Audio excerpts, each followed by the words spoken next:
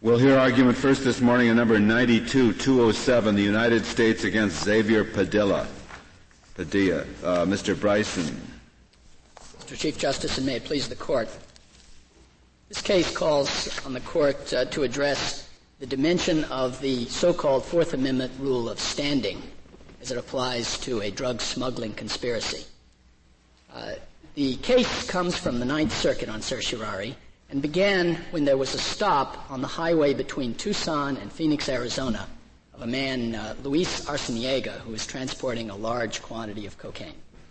The traffic stop has since been found to be an invalid stop, and we haven't challenged the validity of the stop in this court.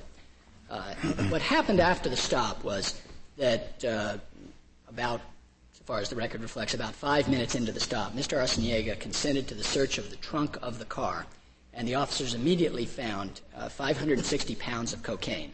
Mr. Arciniega then cooperated with the investigation, and that led to the arrest of each of the respondents and others, and they were all charged with conspiracy and various substantive counts under the drug control statutes. The district court found first that the stop was invalid, and second, that each of the respondents had standing to object to the stop of Arciniega's car in the search of the trunk that led to the drugs, and then further found that the rest of the investigation had followed from those discoveries, and therefore that the evidence with respect to the defendants had to be suppressed. The Court of Appeals on the government's appeal affirmed in major part. The court held with respect to respondent Javier Padilla and with respect to the two Simpsons that the district court's ruling was correct, relying principally on what we will call the joint venture exception to the standing rule, or the joint venture application of the standing principle. And with respect to Maria and George Padilla, the court said that a remand was necessary to determine whether they had standing under this exception, and with respect to the remaining respondent, the court said that he did not have standing under this exception. The court's rationale essentially was that because the Simpsons both had an interest in the car and also had a supervisory or control relationship with respect to the conspiracy and the activities of the conspiracy on the day of the stop, that they had standing, and because Javier Padilla, again, like the Simpsons, had a supervisory or control relationship within the conspiracy with respect to the transportation, that he had standing to object to the stop of the car. Mr. Bryson,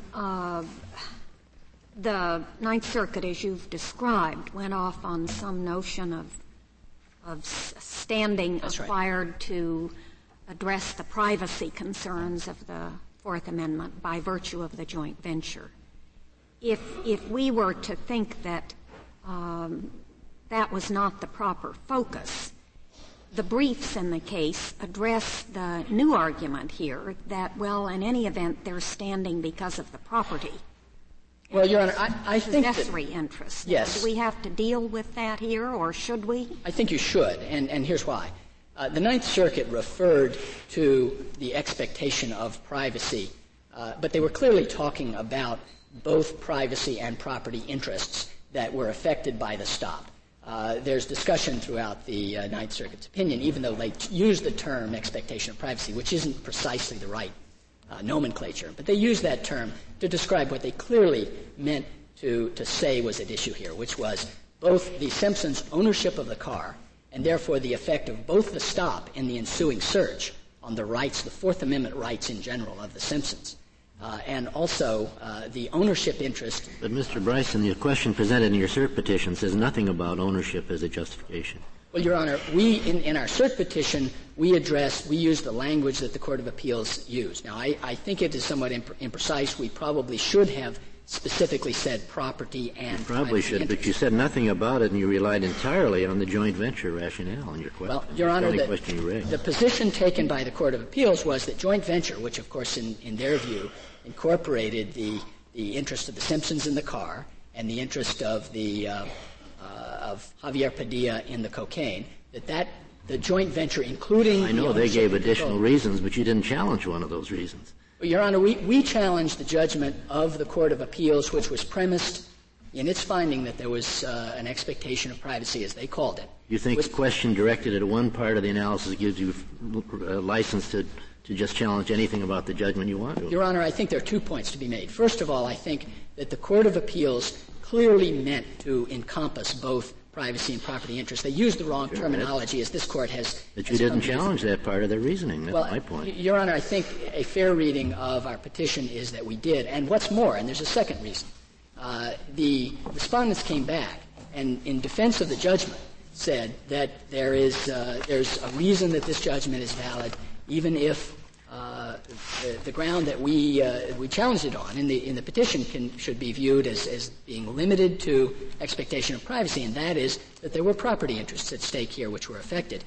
That, if that's an independent ground in support of the judgment, then we're entitled to respond to their claim with respect to an independent. But does the government take the position that the ownership of a car does not give the owner a right to challenge the seizure of the car?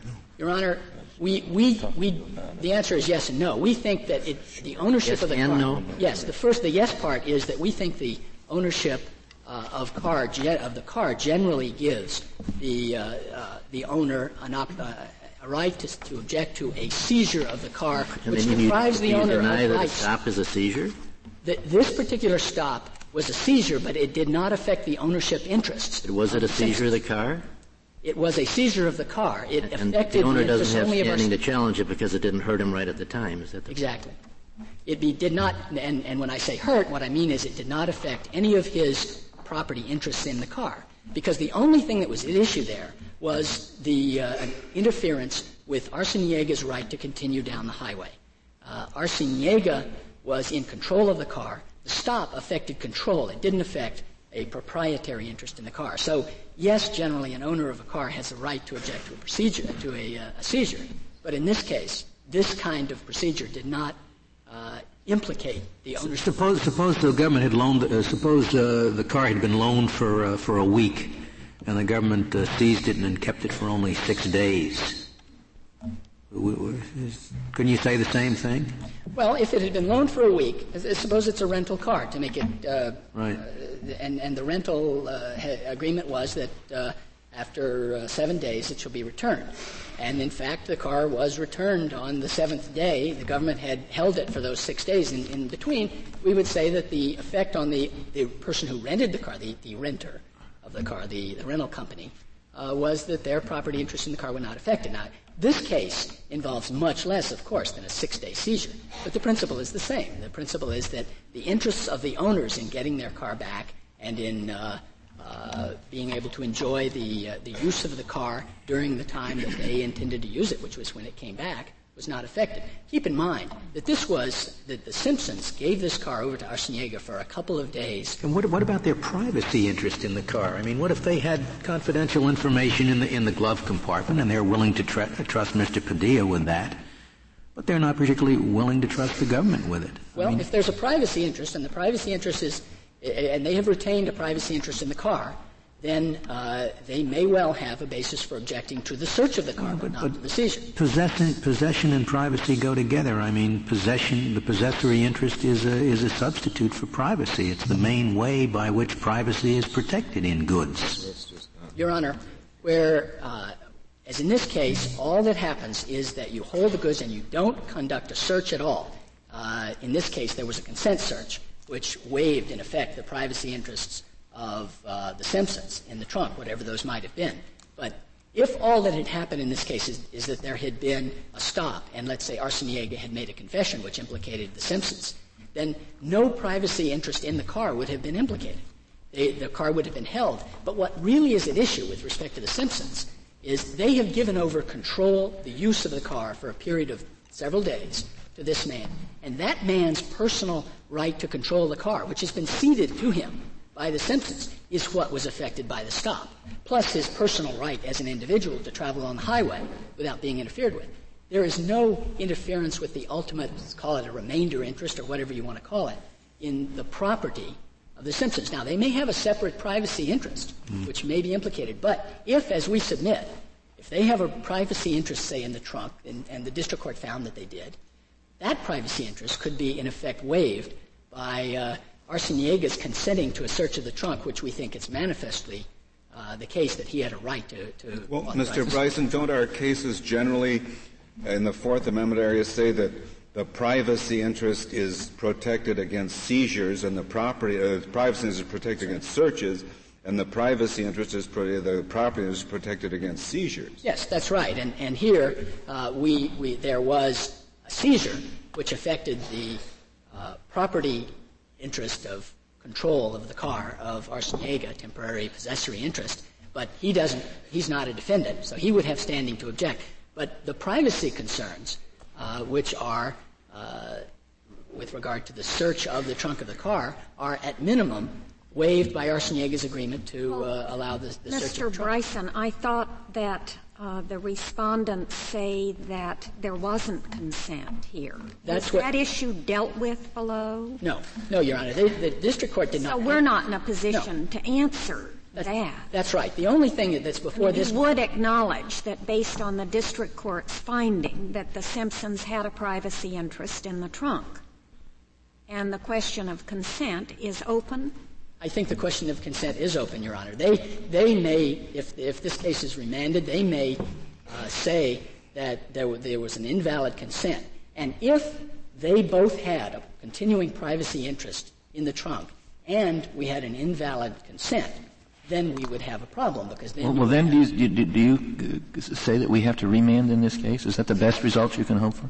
Well, I think that you're going to have to remand, assuming we win the major submission in the case. You will have to remand for a disposition of the remaining claims and ultimately for trial. And I think there has not been a final disposition by the Court of Appeals, for example, of the consent issue, and there is a finding by... Well, what difference does it make if to the Simpsons' interest if Mr.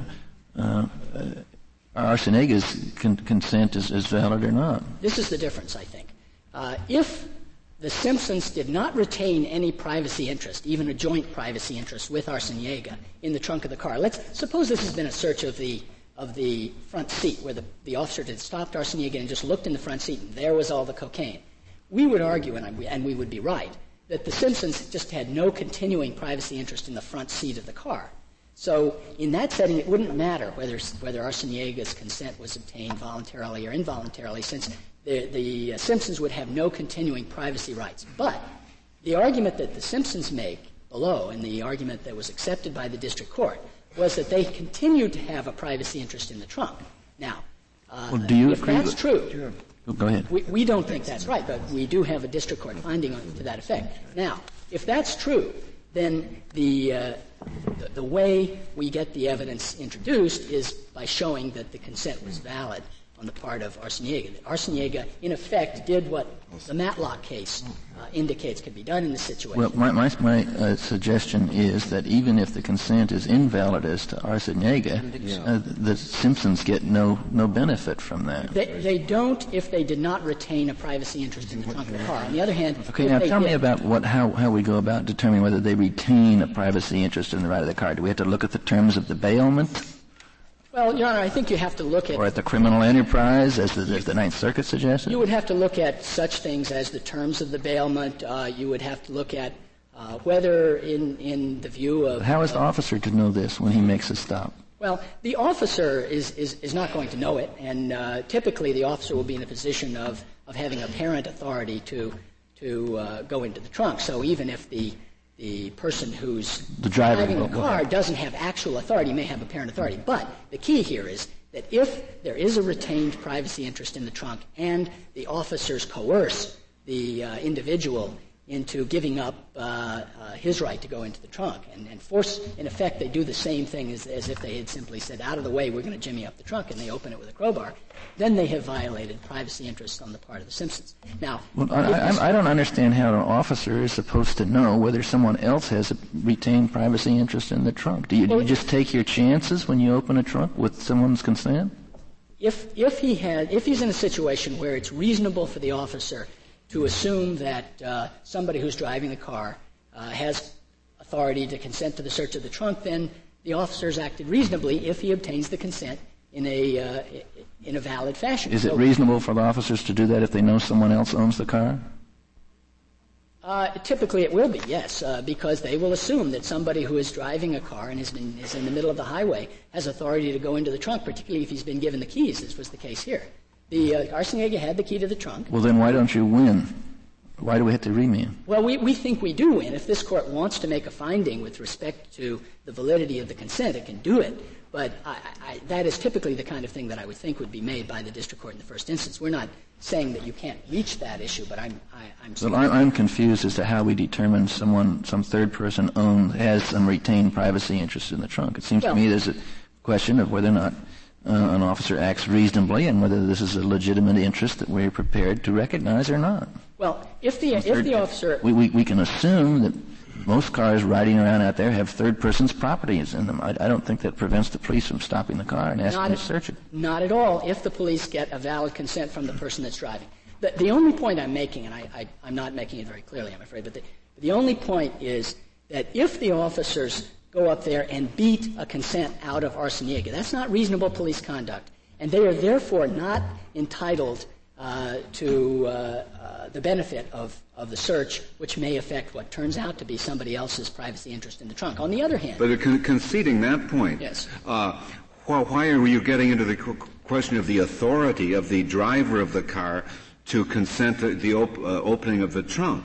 Well, only because the officer, as Justice Kennedy said, has to operate on reasonable assumptions. He can't get a whole chain of title to the car when exactly. he's doing it. That's why apparent authority is the question with respect to the officer's perception of Arciniega's right to open the trunk. If the officer looks at this man who's driving down the highway and says, anybody in this situation, I'm going to assume, has authority to go into the trunk, that's a reasonable conclusion. That's why we think we win on the validity of the consent.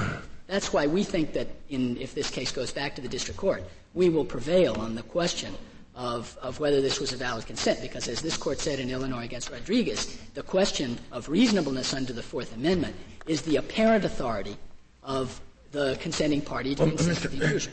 Mr. Bryson, I thought the major point you wanted to have us decide was whether or not this joint enterprise notion is a valid one to give standing. And to decide that, I would think we could we would say, just forget about the ownership of the car. We'd say, suppose Padilla owned the car. Mm-hmm.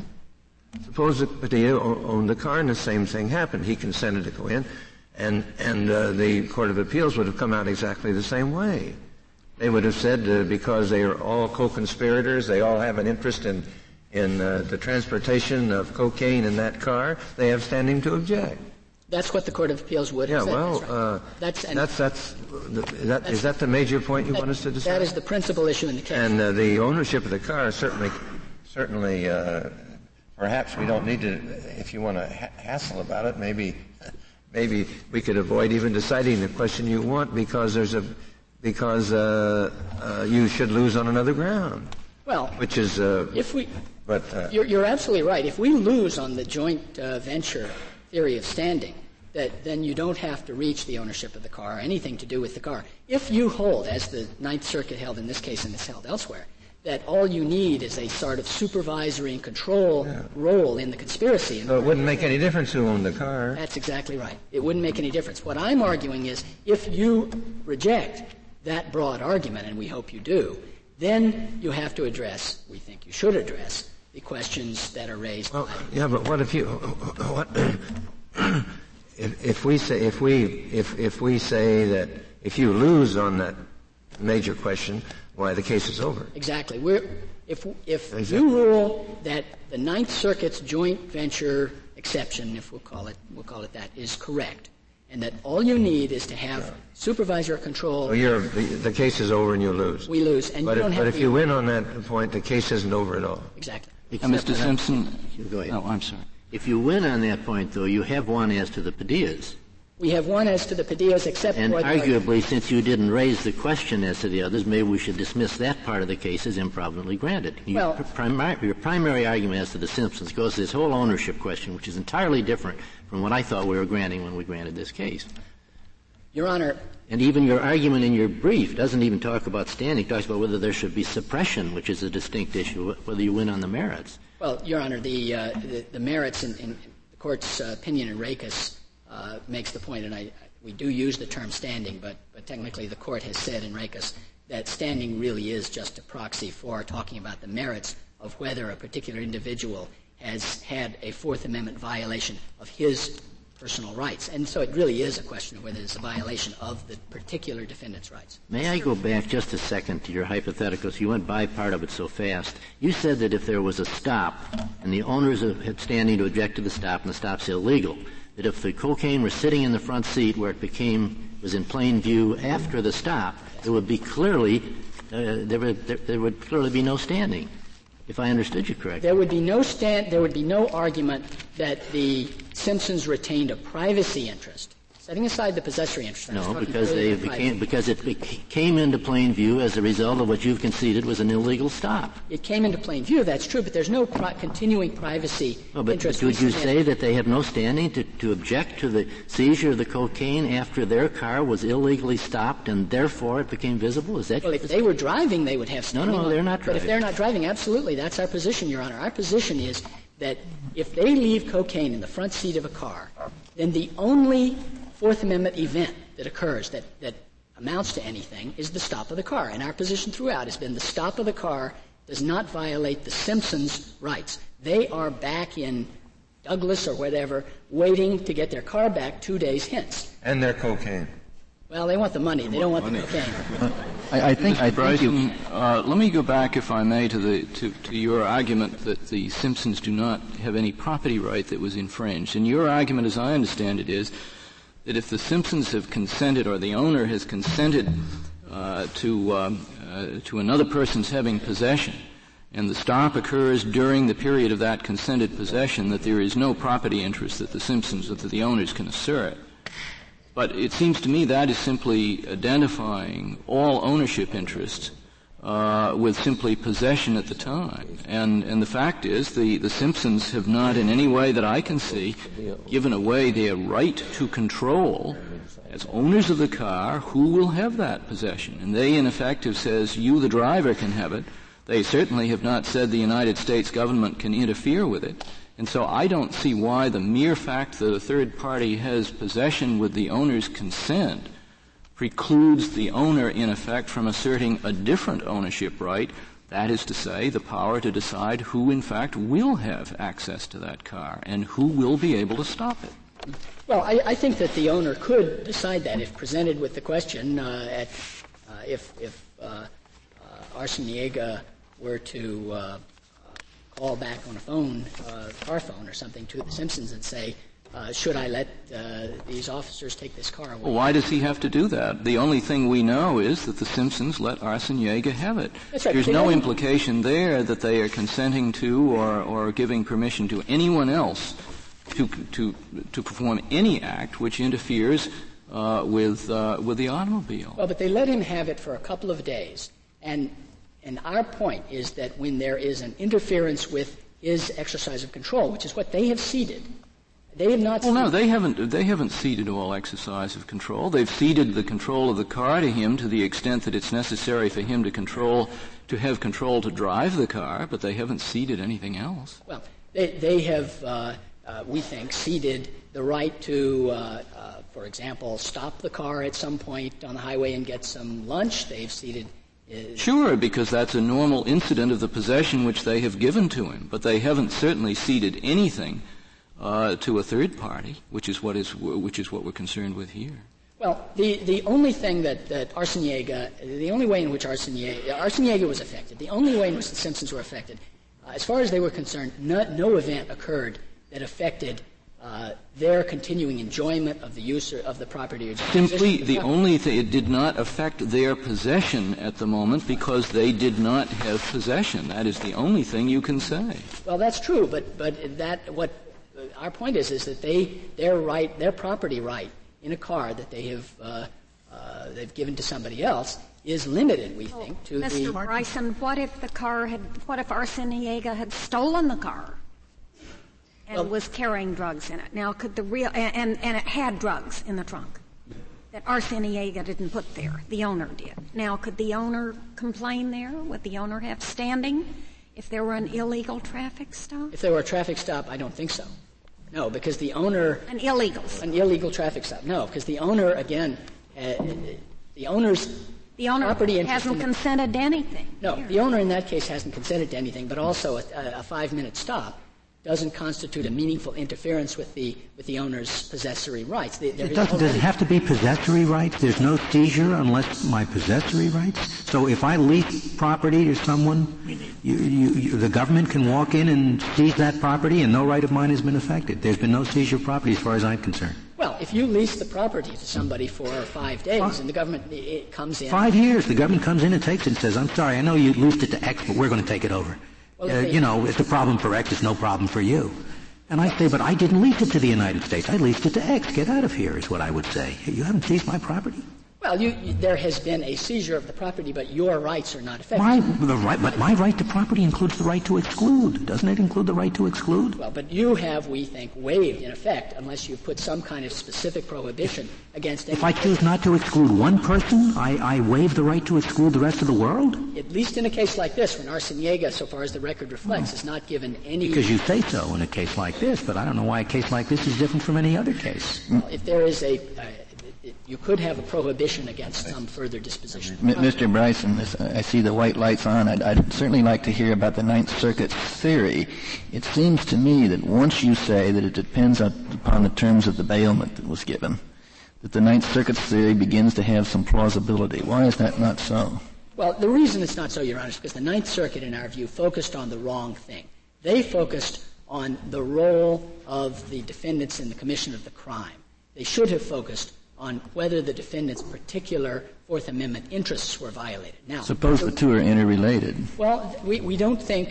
If they're interrelated, you focus on the way in which the Fourth Amendment right was affected. In a case like this, what the Ninth Circuit is saying, in effect, is that Mr. Big, whether it's the head of the whole conspiracy who's back in Mexico, who's saying, I want those drugs to get to Los Angeles and I want the money back, has standing just as much as any other defendant in this case, because the Ninth Circuit, under the Ninth Circuit's theory, if you have supervisory authority and control over the transaction as a whole, it doesn't matter whether somebody invades your property or somebody conducts a search of premises in which you have an expectation of privacy.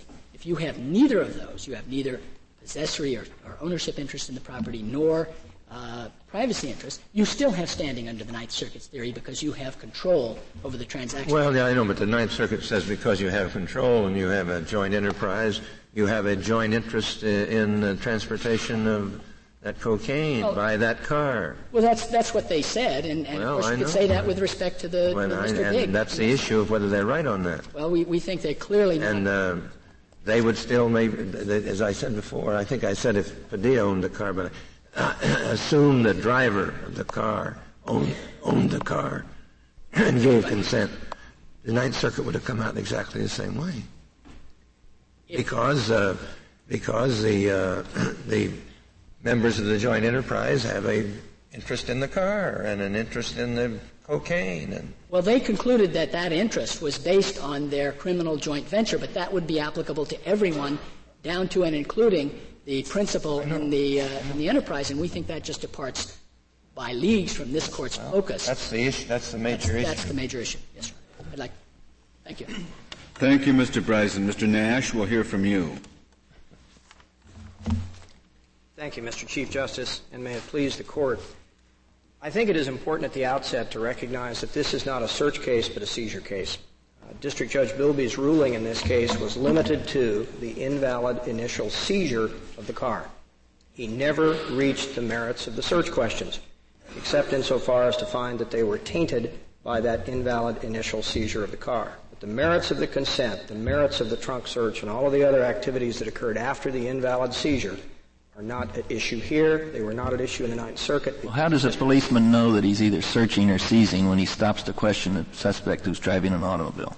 He always There's obviously been a detention of the property. Does that automatically mean it's a seizure? Yes, sir. Under prior decisions of this Court, Delaware v. Prowse is perhaps the most cited one. The stopping of a vehicle, even for merely checking a driver's license and registration, is most definitely a seizure of the automobile, its driver, and all of the contents. Well, you say the district judge just focused on the illegal stuff of the car and that everything else is illegal after that. The question is who has the right to question the illegal stop. Exactly. That's the question. That's the issue. That's the issue in court. And if no one else except the driver had a standing to challenge the stop, your client should lose the case. Under that hypothetical, that's correct. Right. But both Mr. Padilla and Mr. and Mrs. Simpson had a possessory or property right in both the car and its contents. Well, suppose the stop were lawful.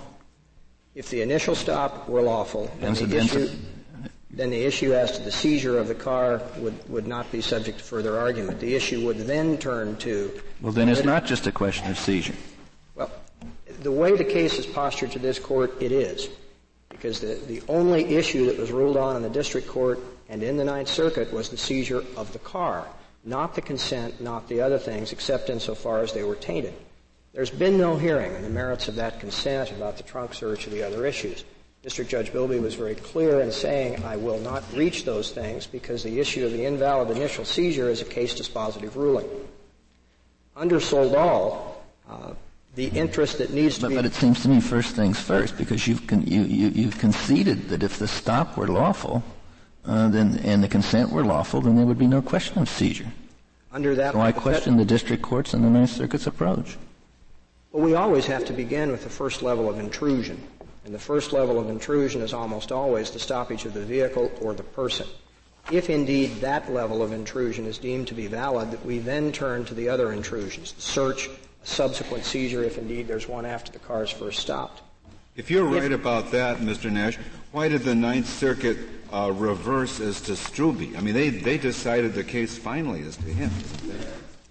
Because what the Ninth Circuit said was Mr. Strube had not claimed and could never show any possessory interest in either the contraband or in the vehicle, nor could he show or did he attempt to show any right to privacy.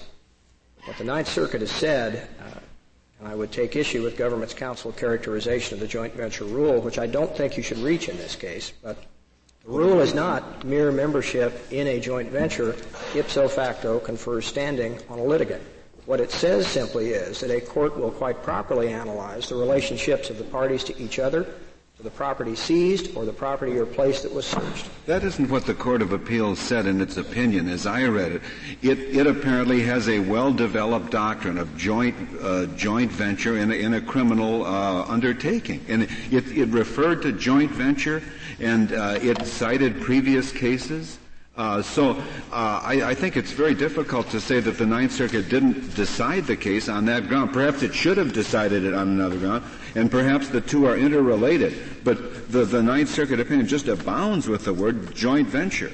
It does, and let me suggest to the Court two reasons why it does. And first of all, it is clear that the Ninth Circuit does not go off solely on an expectation of privacy. The decision is also replete with citations to the possessory interests and property rights of Mr. and Mrs. Simpson and Mr. Padilla, not only in the car, but also in the contraband, in the contents of the car. The Ninth Circuit does talk about right to privacy for two reasons. Number one, in the appeal in the Ninth Circuit, the only issue raised by the government in that case was the right to privacy. They never challenged the possessory interest of the property right allegations at the district court. Point number two is, I think it is fair to say that the Ninth Circuit, perhaps like the Seventh Circuit before Soldal, improperly blended a right to privacy analysis and the consideration of a seizure. In Jacobson, this Court recognized that the issue of a seizure turns on property rights, not right to privacy. That was made even more clear by Justice White's recent opinion in Soldal. A right to privacy analysis simply has no place in a seizure case. It applies in a search case. Mr. Nash, the question presented in the government's petition for certiorari plainly raises the joint venture issue and nothing else as far as I'm concerned. Correct. Whether membership in a joint venture to transport drugs gives co-conspirators a legitimate expectation of privacy.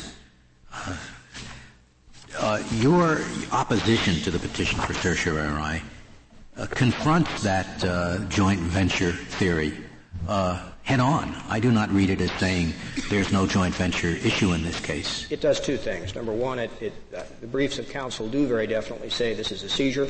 Under Soldall, which was decided just days. I'm talking about the briefs of counsel. I'm talking about your opposition. Did you make the argument in your opposition to the petition for certiorari that you're now making, namely that the question presented is not in this case? Mr. Padilla's opposition did not squarely raise it. Mr. Simpson's did raise. His pro se opposition did in fact raise the issue of property rights as being different from a right to privacy. However, I think you can answer this question yes or no. Did anybody raise the issue that the question presented is not in the case? Not that there's another issue in the case, but that this issue is not in the case, which is what you're now telling us. Mr. Simpson did in his opposition. Where did he do that?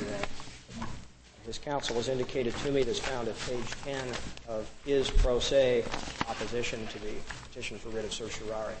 Also, I would suggest to you, Justice Scalia, that if the Seventh Circuit was mistaken and confused in its proper application of whether or not right to privacy analysis applied in the seizure case, which it was, and the decision there that was clarified by this court in Soldall, if they were mistaken, then both the Ninth Circuit and perhaps counsel that were involved in the application of that test could also have been mistaken. Would you show me where on page 10? I have page 10, and I don't see anything that says the issue is not in the case. Maybe I have the wrong page 10, but I don't see it.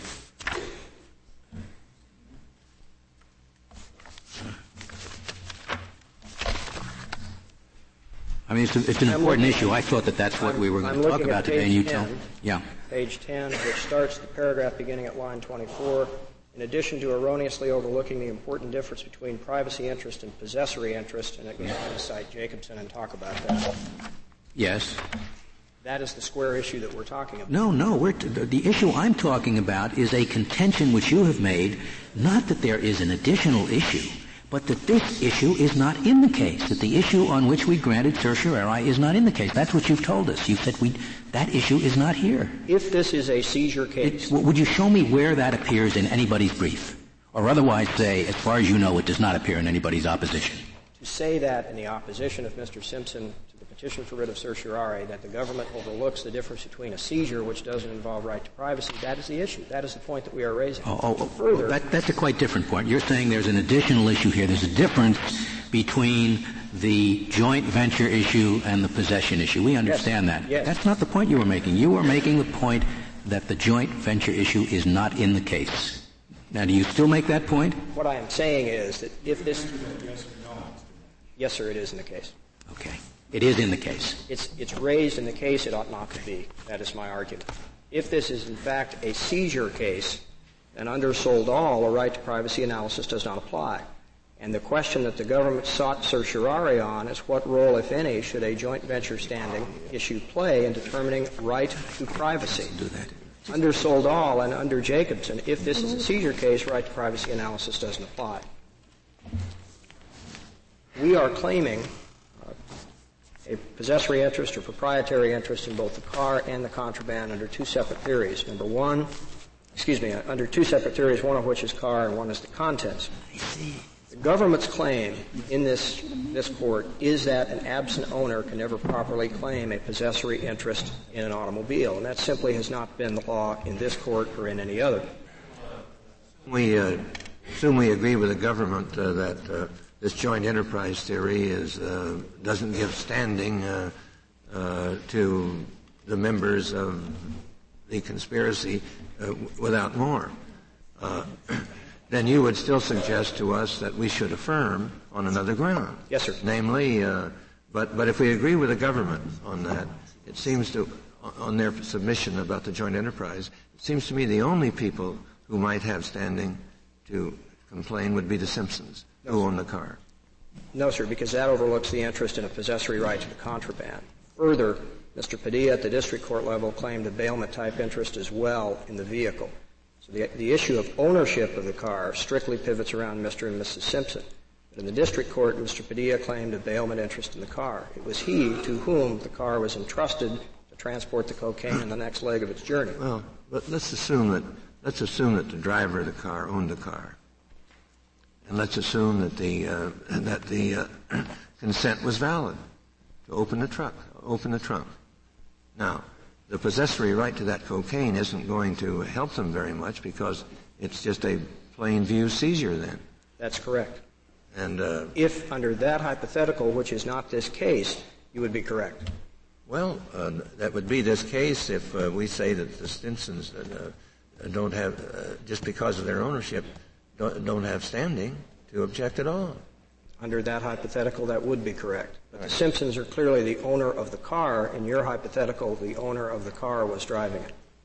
Mr. and Mrs. Simpson clearly have the ability and the standing to challenge the invalidity of the initial seizure of that car. Well, if we don't agree with that, why the seizure of the cocaine is not challengeable. And assuming the validity of the consent, which is an issue that has to get perhaps sent back to the district court. So suppose that Arsenaver was going 90 miles an hour, and he was stopped. Valid stop, correct? Yes, sir. And the police said, may we search the trunk of your car? And he said yes. Is that a valid search? If we assume also the validity of the consent, yes, it is. Yes. And at that point, isn't the case over and the Simpsons lose? Yes. Why then isn't this a search case? Because this case, number one, involves a search that is, by the government's own tacit admission, by not challenging it on appeal, invalid. The district judge found that there was absolutely no objective, articulable fact to support the stop. That is the first difference. What standing do the Simpsons have to raise the violations of Arsenaver's rights when he's been invalidly stopped? Because it was their car, sir, and they also had a possessory interest in the contraband. Clearly, if one has a possessory interest in a vehicle, even though one happens to be absent at the time of the stop, you are not deprived of your ability to contest the Fourth Amendment violation. Don't our cases say that you can't have a legitimate possessory interest in contraband? They do not for standing purposes. They do for forfeiture or for other seizure purposes, for purposes of forfeiture, but not in standing. That argument has been squarely rejected by this Court every time it's been read. Which of our cases is that? Trupiano was one of the ones that's cited in the briefs. It says it makes no difference if the object seized is contraband or not. There is still a proper Fourth Amendment interest. Trupiano was largely overruled by Rabinowitz. But not squarely on that point. There is no case that the government has cited to this Court that says in a search and seizure context that one loses standing to raise a possessory interest or right to privacy simply because contraband is involved. Do you have any case stronger than what remains of Trupiano to support your position? You say the government has nothing to support its position. Jeffers also says the same thing. Of course, you have a more difficult problem, don't you, than simply, at least on behalf of the Simpsons, than simply asserting what you described as a possessory interest, because you've got to, they would have to base their claim there on constructive possession. They did not, in fact, have possession of the drugs, and I would have thought that the theory on which you get constructive possession, one element of which is the right to control the dominion over something, the right to dispose of it, is essentially a theory of property or ownership, and they do not have any ownership in contraband. But they can have a possessory interest in it. No, but that begs the question. They don't have a possessory interest in the sense of having present possession. The only possessory interest they can have is a constructive possessory interest, and if a constructive possessory interest implies title or ownership, which in fact is precluded in contraband, it may be that as to contraband, the only kind of possessory interest that can give standing is a present possessory interest as opposed to a constructive one, which is what the Simpsons have here. But possession does not require ownership. It merely requires a measure of control and intent to control. Well, and where do you get the power to control something which you do not have in your physical possession if you do not in fact own it? By merely possessing it. That begs the question. That's just circular. You admit that they don't have any present physical possession, right? Yes, sir. Okay. They have what we traditionally refer to as constructive possession, if anything, right? Yes, sir. Isn't it an element of constructive possession that you must have some source of right to exercise dominion and control, even though it is not in your presence? Yes, sir. And do we not usually find that right to exercise dominion control in title or property to the goods or to the object in question? It can be found from title. It is not necessarily limited. Where else do you get it? You can get it from someone bailing it to you. You can get it from a temporary bailment interest. It does not require any type of ownership, and I would agree with it seems to me that just pushes the difficulty further off, because the bailor doesn't have any possession at that point. Well, the bailor and if the bailor's only possession is constructive, then you've got the same problem with the bailor that you have if you deal with the people in the Simpsons position right now. It just kind of adds another layer of constructive possession to the analysis. If this Court chooses to find that one can never, as a matter of law, have a possessory interest in contraband, then your hypothetical is correct. All we have to find, it seems to me, is that you may not have title or ownership in contraband, and I thought that's where we were at the present time. One can possess something, my argument is, without necessarily owning it. Well, I agree with you. The government urges that an absentee owner can never claim any type of proper possessory interest. And with regard to the vehicle and with the contraband, once we assume the correctness of my position on the possession versus ownership issue, is simply not valid.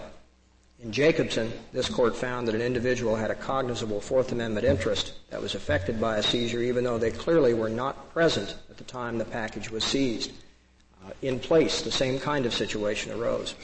The precise seizure in place that was the subject of this Court's inquiry occurred at a time when Mr. Place had been allowed to leave the airport, was not present, and was not involved with any of those activities. In both of those cases, one was Federal Express, the other an airline. It was open and obviously clear that this was a bailment. That's clear, and that is exactly this case, with even more control exerted over the bailee by the bailor than was found in the Federal Express example. So are you saying that any time the police stop an automobile and find that it's registered to a different owner, that there can be no consent given by the driver? Absolutely not, sir. We are not saying that Mr. Arceniega's consent, assuming, number one, the validity of the initial seizure of the car, and number two, assuming on its merits, if you will, validity of the consent, is not binding on anyone else. It would be. It would be binding on everyone else who claimed an ownership or possessory interest in the car. But the vice of your hypothetical is that it assumes two facts that are not in this case. One, a finding of validity of the initial seizure. Number two, some type of ruling on the merits in favor of the government on the issue of consent, neither of which exist in this case. But clearly, if we assume those two things, the person who is driving the car, who is properly empowered to drive it, can issue a consent under this Court's prior decisions that is binding upon anyone else. That is not an issue here. But the point that I was making was that the prior case law of this Court clearly establishes that one may be absent and still have the right to complain about a seizure. The issue of absence clearly more appropriately affects the issue of right to privacy. Simply put, if I have an interest in property and someone trespasses on that property, whether or not I know about it or I am present, I still have an interest that has been offended and an interest that would give me the right to complain about that. And it is no difference when one considers standing. The government makes much to do in the written briefs filed in this case concerning the issue of minimal intrusion versus more than minimal intrusion. Traditionally, this Court has analyzed the issue of minimal intrusion versus more than minimal intrusion as to the level of finding that the government has to make, the kind of showing they have to make to justify the initial seizure. If it is merely a minimal intrusion and counterplayed against a strong prevailing governmental interest, then the kind of showing the government has to make is merely reasonable suspicion. If it is more than a minimal intrusion, probable cause is required. What the government seeks to do here is bootstrap that argument to the next level. And what they seek to do is say that in the case of a minimal intrusion, no articulable objective facts need be shown, not even reasonable suspicion. That really is the thrust of their argument here. It is important to recognize that in this case, the record is very clear and unequivocal that there was no fact, no specific articulable fact that could support the initial detention of the car in this case. So the government wants to take the minimal cases to the next level, which I would submit is simply not justified in the facts of this case or any prior precedent in this Court. If we look at the issue of whether or not this is a case limited to a seizure, then the joint venture rule, as it determines one's right to privacy, has no place in the analysis. And what the Ninth Circuit may have done is the same thing that the Seventh Circuit did in Soldal, is improperly consider one's right to privacy in determining the propriety of a seizure rather than a search. This case is a seizure case. And hopefully Soldal, as it did in the Seventh Circuit, will clear up this issue and provide guidance to counsel and courts that the proper measure of inquiry is not right to privacy, but is instead property rights. This is a seizure case. If the court had no other questions, I thank the court. Thank you, Mr. Nash. The case is submitted.